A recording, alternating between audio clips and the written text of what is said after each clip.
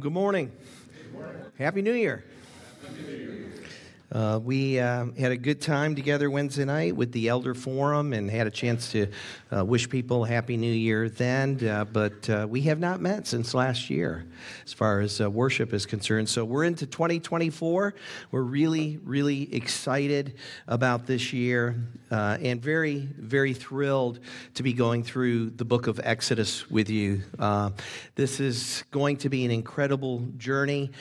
This is probably a good time to put in the shameless plug for the sermon notebooks. If you didn't pick one up and you'd like to get one so you can take notes this morning, feel free, go on out there, grab one. There's white, there's plum, which is really, in my opinion, red, but those are your two colors, and we'd love for you to take one home with you.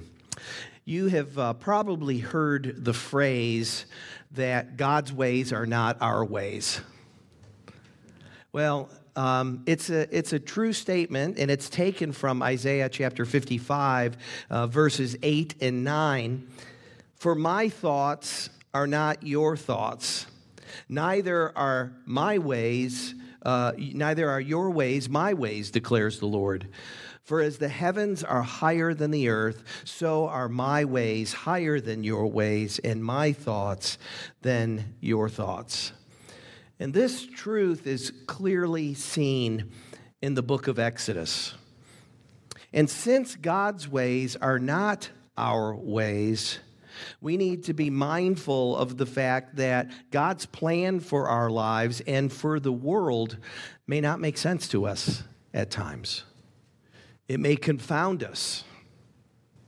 So what are we to do when we can't make heads or tails of what God is doing in our lives, around us, in our world? What are we to do when we can't see any rhyme or reason to what is happening around us, when nothing seems to make sense, when we don't understand what God is doing or why? Well, I believe the answer to that, to those questions, though simplistic in nature, is nonetheless true. And that is, in those times, we need to remember God's promises, and we need to trust Him. Remember His promises and trust Him. Let's commit this time to the Lord in prayer. Father, I do thank you for our time together here this morning to worship you. We thank you for this book that we're about to embark on, to study it, to learn more of you, of ourselves, and of what you require of us. And so, Holy Spirit, we pray that you would be our teacher and our guide as we begin this journey together. In Christ's name, amen. So, this morning, as with any time we end up starting a new study, we need to spend some time talking about the book, the history, the background, the occasion, and so forth and so on. And the book of Exodus picks up where Genesis left off. In it, we see the greatness and the power and the majesty of God, as well as His holiness, His faithfulness, and His love. You know, Exodus is a remarkable story of redemption and deliverance, but not just for the Jews, for us as well. And you go, well, how in the world can an event that took place thousands of years ago really be about us? Because, well, Exodus points to a greater Savior than Moses. It points to a greater deliverance than from Egypt. It points to freedom from the bondage of sin, and it points to Jesus. Now, it's very interesting. I did not know this before I began my study in this book, but the book in Hebrew is called Names. That's an interesting name for a book, but it's based out of verse 1, where it says, "And these are the names of the sons of Israel." And in the Greek Septuagint, which is the translation of the Hebrew Old Testament, it's got the name Exodus, which means a departure or a going out.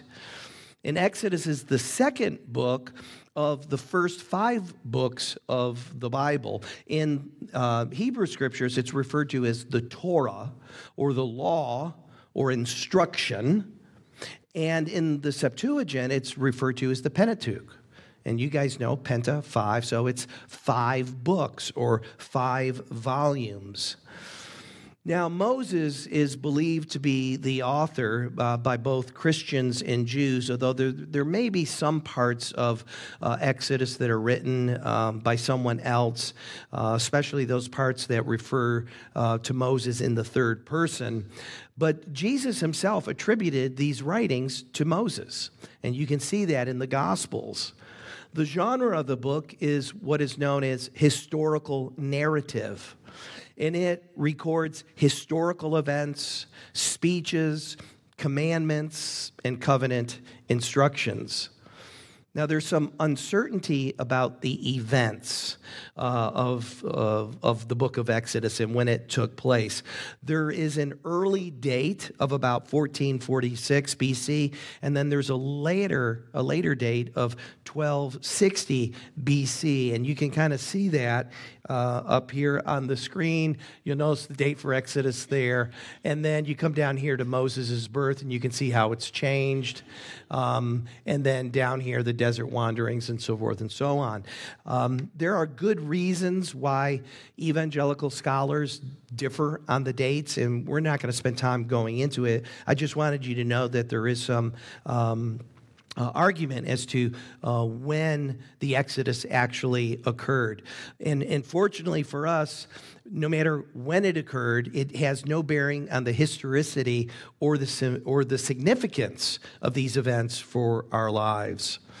Now, the story takes place mainly in Egypt, as you can see with this next slide, and it occurs in Egypt and in around the Sinai Peninsula. Moses received his call over here from Midian, in this area here. So he traveled all the way from up here, all the way to the land of Midian, where he received his call from God.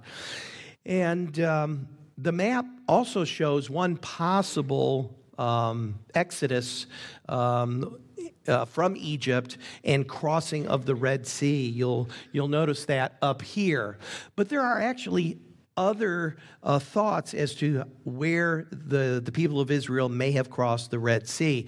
Back in Moses' day, the Red Sea would have gone up much further, as you can kind of see from these various lakes here. You've got the Bitter Lakes, Lake Timsah here. Some people have postulated that they crossed over here or down here around the Bitter Lakes, but in any event, we know that God did an amazing miracle in leading the people out of Egypt, and we'll be getting to that here in a few weeks. Exodus is a story of redemption, but the overarching theme of the book is the fulfillment of God's promise to Abraham to make him into a great nation. It is an amazing promise that he then extends to Abraham's son Isaac and then later to Jacob. The book is about remembering his covenant, about delivering his people from bondage in Egypt and instructing them how to live as his chosen people. And although the book highlights the faithfulness of God's servant Moses, the book is not about Moses. The book is really about God. And there is so much that we can learn about him. In it, we learn God's personal name. You know, there are many titles for God. But in the book of Exodus, he reveals his name to us, to Moses. And it's represented by 4 Hebrew consonants, Y, H, Y, H, which is, and I think rightly pronounced, Yahweh. And it's translated Lord with a capital L in most English translations. The book reveals the character of God and many of his attributes. It showcases his power, his patience, his long-suffering, his holiness, and his glory. In it, we see God remember his promises to his people. He rescues them from bondage. He punishes evildoers, and he forgives those who repent. The purpose of the book is to make clear that Yahweh alone is God. It becomes very clear when you start looking at it, slowing down as you're reading through it. It's clear that he wants everyone to know he's the only God. He has no rivals. Only Yahweh can set people from the bondage of slavery. He alone has all power and might. Only Yahweh is deserving of our allegiance and our love and our worship. And the book makes clear that salvation is wholly of God. Now, Exodus divides into two halves. We could subdivide it and whatever, but really just understand the first 18 chapters is the first half that surrounds the rescue of God's people from Egypt and leading them to Mount Sinai. And then in chapters 19 through 40, you have the second half of the book, which deals with the giving of the law of God, establishing his covenant with his people and giving them instructions on how to live and how he wants to be worshiped. This is a conversation Trevor and I have all the time, is that when we come to worship, we don't worship the way we want to worship. We worship the way God wants to be worshiped. So we have to understand what is it? How does God desire to be worshiped? And we're going to touch on that a little bit later on in our study. The key verses, in my opinion, come from chapter 6, verses 6 through 8. Say, therefore, to the people of Israel, I am the Lord, and I will bring you out from under the burdens of the Egyptians, and I will deliver you from slavery to them. And I will redeem you with an outstretched arm and with great acts of judgment. I will take you to be my people, and I will be your God. And you shall know that I am the Lord your God, who has brought you out from under the burdens of the Egyptians. I will bring you into the land that I swore to give to Abraham, to Isaac, and to Jacob. I will give it to you for a possession. I am the Lord. You see it? Clearly, we see that this book, more than anything else, is about God himself. And he wants us to know that. So with the introductory material sort of out of the way, I want to try to answer the question, why study Exodus? Well, first of all, and I mentioned this Wednesday, it's a part of Holy Scripture. The Bible tells us that all Scripture is inspired by God, profitable for teaching, reproof, for correction and training in righteousness. It's a part of God's inspired word. And second, we have the responsibility as pastors is to proclaim the whole counsel of God. We have something what's called a scope and sequence, where we track the things that we teach on every year. And so it's been interesting that since I've been here anyway, since 2015, each year you get to check off these boxes for the books that we have been preaching on. And part of that is just so that we remember, oh yeah, we preached on that. We don't need to preach on it yet. Again, we need to preach on something else. So don't worry, one day we'll get to Leviticus. So another reason why we want to study the book of Exodus is that it is the definitive saving event in the Old Testament. And it is central to the Scriptures, to the gospel, and to the Christian life. Tony Merida, in his commentary, Exalting Jesus in Exodus, said this, that in Exodus, he says, the gospel appears everywhere in pattern, type, theme, development, and foreshadowing, which is quite amazing. So if we truly desire to know Jesus, then we must learn about him, not just from the New Testament, but from the Old Testament. In John chapter 1, verse 45, John records Philip, who found Nathanael and said, "We have found him of whom Moses in the law and all the prophets wrote, Jesus of Nazareth, the son of Joseph." And did you catch that? We have found him of whom Moses wrote. Moses wrote the book of Exodus, the first 5 books of the Old Testament. And so we see that they were able to recognize who Jesus was from the Old Testament scriptures. The Old Testament reveals to us much about our Savior. Now, let me ask you a question. Who was it that saved the Israelites out of Egypt? Think about it for a moment. Most of you are going to say God, right? Somebody may have thought Moses, but God would be the right answer. But would you be surprised to learn that, yes, it was God, but more specifically, that it was Jesus? Well, how could that be? Jesus didn't come until, 1,500 years later. Well, the Bible tells us that it was Jesus. Well, Jesus is the second person of the Trinity. He is God. Don't believe me? Look at Jude chapter 1, verse 5. There's only one chapter in Jude. Jude writes, he says, "Now I want to remind you, although you once fully knew it, that Jesus, who saved a people out of the land of Egypt, afterward destroyed those who did not believe." You see what I'm saying about seeing Jesus in the Old Testament? The New Testament writers were able to do that. The truth is, as the writer of Hebrews tells us, that Jesus is the same yesterday, today, and forever. He doesn't change. The fourth reason we want to study this book is that we cannot fully understand our identity as the people of God without a proper understanding of the Exodus. In studying this book, I think we will better understand our spiritual roots and what it means to be the people of God. And we will understand not only who God is, but who we are as a result of that. And another reason, and there are many more, I'm just going to give you 5. The 5th reason for studying this book is that it aids us in proclaiming the gospel to others.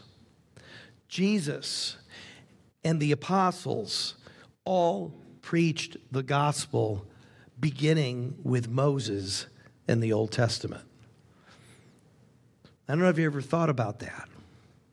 But if they began preaching the gospel from the Old Testament, maybe we ought to do it as well. Look at Luke chapter 24. Jesus says, "And he said to them, 'O foolish ones, and slow of heart to believe all that the prophets have spoken. Was it not necessary that the Christ should suffer these things and enter into his glory?'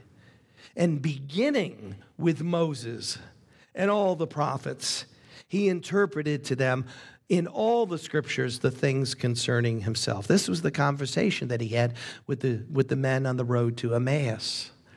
Beginning with Moses. That's where he started.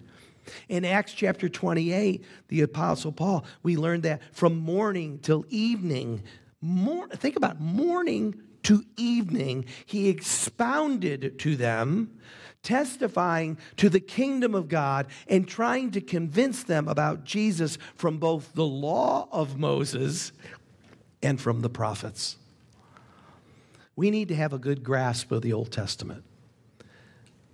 And most of us don't. I don't. I'm more familiar with the New Testament than I am the Old Testament. That's why I think preparing for this and going through this year, it's going to be a real challenge for me because we're so far removed in time and culture and everything else to fully understand, in language even. So now that we have answered the question, why study Exodus, let's begin the journey together. If you have your Bibles, you can open up to Exodus chapter 1. The journey begins here. I'll be reading out of the English Standard Version, and it will also be up on screen. These are the names of the sons of Israel who came to Egypt with Jacob, each with his household: Reuben, Simeon, Levi, and Judah, Issachar, Zebulun, and Benjamin, Dan and Naphtali, Gad and Asher. And all the descendants of Jacob were 70 persons. Joseph was already in Egypt. Now, it tells us that there were 70, descendants. Probably did not include multiple wives, probably did include the servants. But we have 70 going down to Egypt. And there is much more being said in these introductory verses than a bunch of Jews went down to Egypt. I mean, when you first look at it, that's pretty much the picture that you get. Here are a bunch of Jews, 70 in total. They all went to Egypt. We need to remember why they went to Egypt. And to do that, we first need to remember the promise that God made to Abraham. And he made it to Abraham before he was Abraham. In Genesis chapter 12, we read, "Now the Lord said to Abram, 'Go from your country and from your kindred and your father's house to the land that I will show you, and I will make of you a great nation. And I will bless you and make your name great so that you will be a blessing. I will bless those who bless you, and him who dishonors you I will curse, and in you all the families of the earth shall be blessed.'" Then 5 chapters later, in Genesis 17, we read, "No longer shall your name be called Abram, but your name shall be Abraham. For I have made you the father of a multitude of nations, and I will make you exceedingly fruitful, and I will make you into nations, and kings shall come from you." God then makes the same promise to Jacob, the same promise that he had made to Israel. And by the way, God changed Jacob's name to Israel. In Genesis chapter 35, verse 11 through 12, the Lord says, "I am God Almighty. Be fruitful and multiply. A nation and a company of nations shall come from you, and kings shall come from your own body. The land that I gave to Abraham and Isaac I will give to you, and I will give the land to your offspring after you." So we need to be aware of this promise that was repeated time and time again. God promised Abraham and his descendants that they will become a great nation, and that in them and through them all the nations of the earth will be blessed. How? How is God going to do this? Well, if you recall in Genesis chapter 37, Abraham, his youngest son, Joseph, he had a little spat with his brothers. It had something to do about them all bowing down to him one day, and they didn't like that. And so they decided to get rid of him, and rather than kill them, they sold him into slavery. He was thrown into a pit and then sold into slavery and then taken down to Egypt. And after much hardship, he gains favor with Pharaoh and becomes second in charge of all of Egypt next to Pharaoh. And with God-given wisdom, he enacts a plan to stockpile food in preparation for a coming famine, a famine that would be so severe that Jacob and all of his sons and their wives and their kids would have to travel to Egypt in order to buy grain. And there, they had an incredible reunion when, to their surprise, they discovered Joseph was alive. And he was second in charge over all of Egypt. And so, after the reunion, I guess things were so good, they just decided to stay. And there they remained. But Egypt is not the promised land.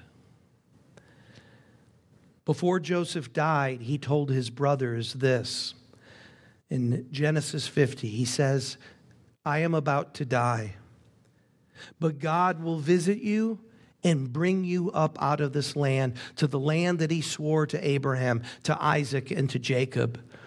Then Joseph made the sons of Israel swear, saying, God will surely visit you, and you shall carry up my bones from here. So Joseph died, being 110 years old.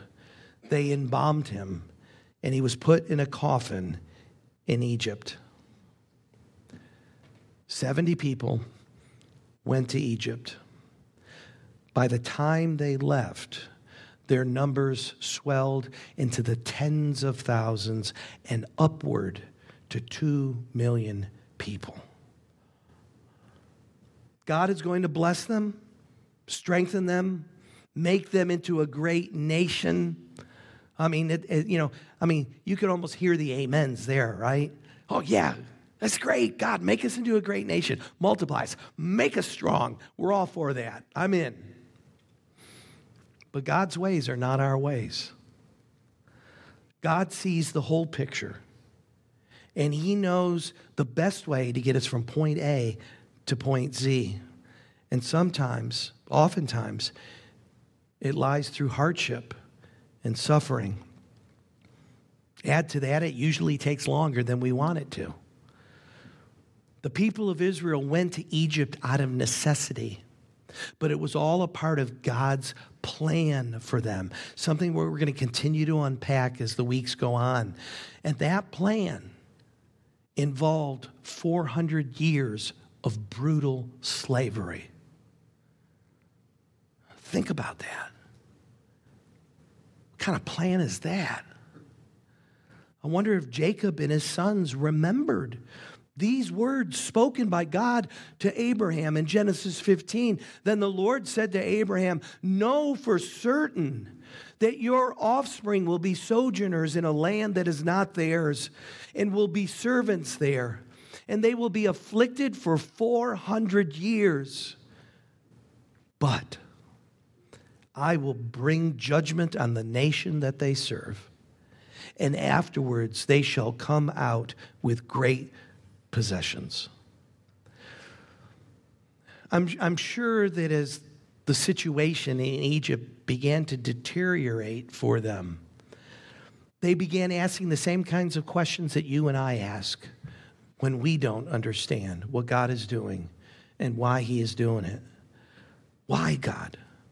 Why are you allowing this to happen to me, to us? How can this be your will for me? How is this a blessing? Where is the promise? You know, I don't know where you are in your life right now, but I would surmise that some of you may be hurting. Some of you may be struggling relationally, financially. Some of you are wondering, will I ever find peace and joy and purpose in my life? Will I ever be happy again? God, where are you? What are you doing? Do you know what I'm going through? I can't be the only one that's ever asked those questions. I know that they must have. Listen, the truth is we don't always get to know the why. And why is that? It's because God wants us to trust him. He wants us to believe him. We walk by faith, not by sight. God is not obligated to provide answers to our questions, and the truth is you will drive yourself crazy trying to figure out the answer sometimes. Chances are the more you try, the more frustrated you'll get, the more angry you'll get, the more bitter you'll get. The Israelites had no clue what they were about to face. They had no clue what they would have to endure and for how long. I mean, they should have because of what God told Abraham, but I don't get a sense from reading this that they had any clue. We know because we've read the book, or at least we've seen the movie.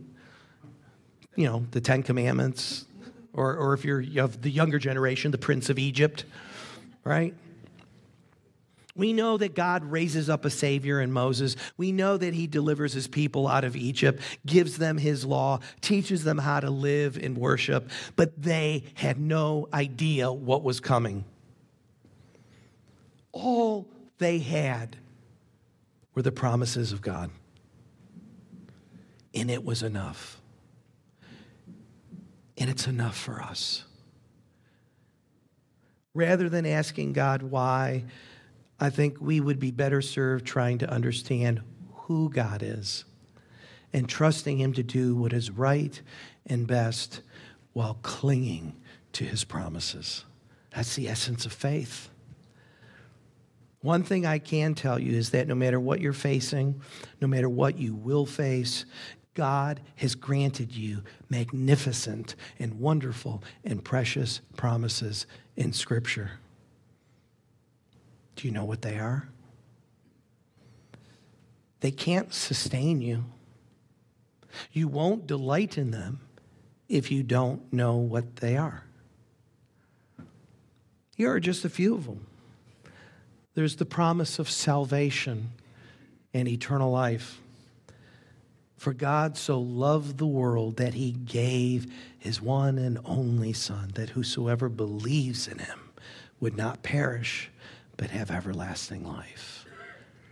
The free gift of God is eternal life in Christ Jesus. As many as received him, to them he gave the right to become children of God. There's another promise, that we are the children of God, that we are heirs of God, that we are joint heirs with Jesus Christ, that there will be a new heaven and a new earth, and one day Jesus will return to judge the world and to take us to our eternal home. Consider the words of the Apostle Peter that we studied here this past year. In chapter 1, he writes, speaking of God, his divine power has granted to us all things that pertain to life and godliness through the knowledge of him who called us to his own glory and excellence, by which he has granted to us his precious and very great promises, so that through them you may become partakers of the divine nature, having escaped from the corruption that is in the world because of sinful desire. Paul writes in 2 Corinthians 1, for the promises of God find their yes in him.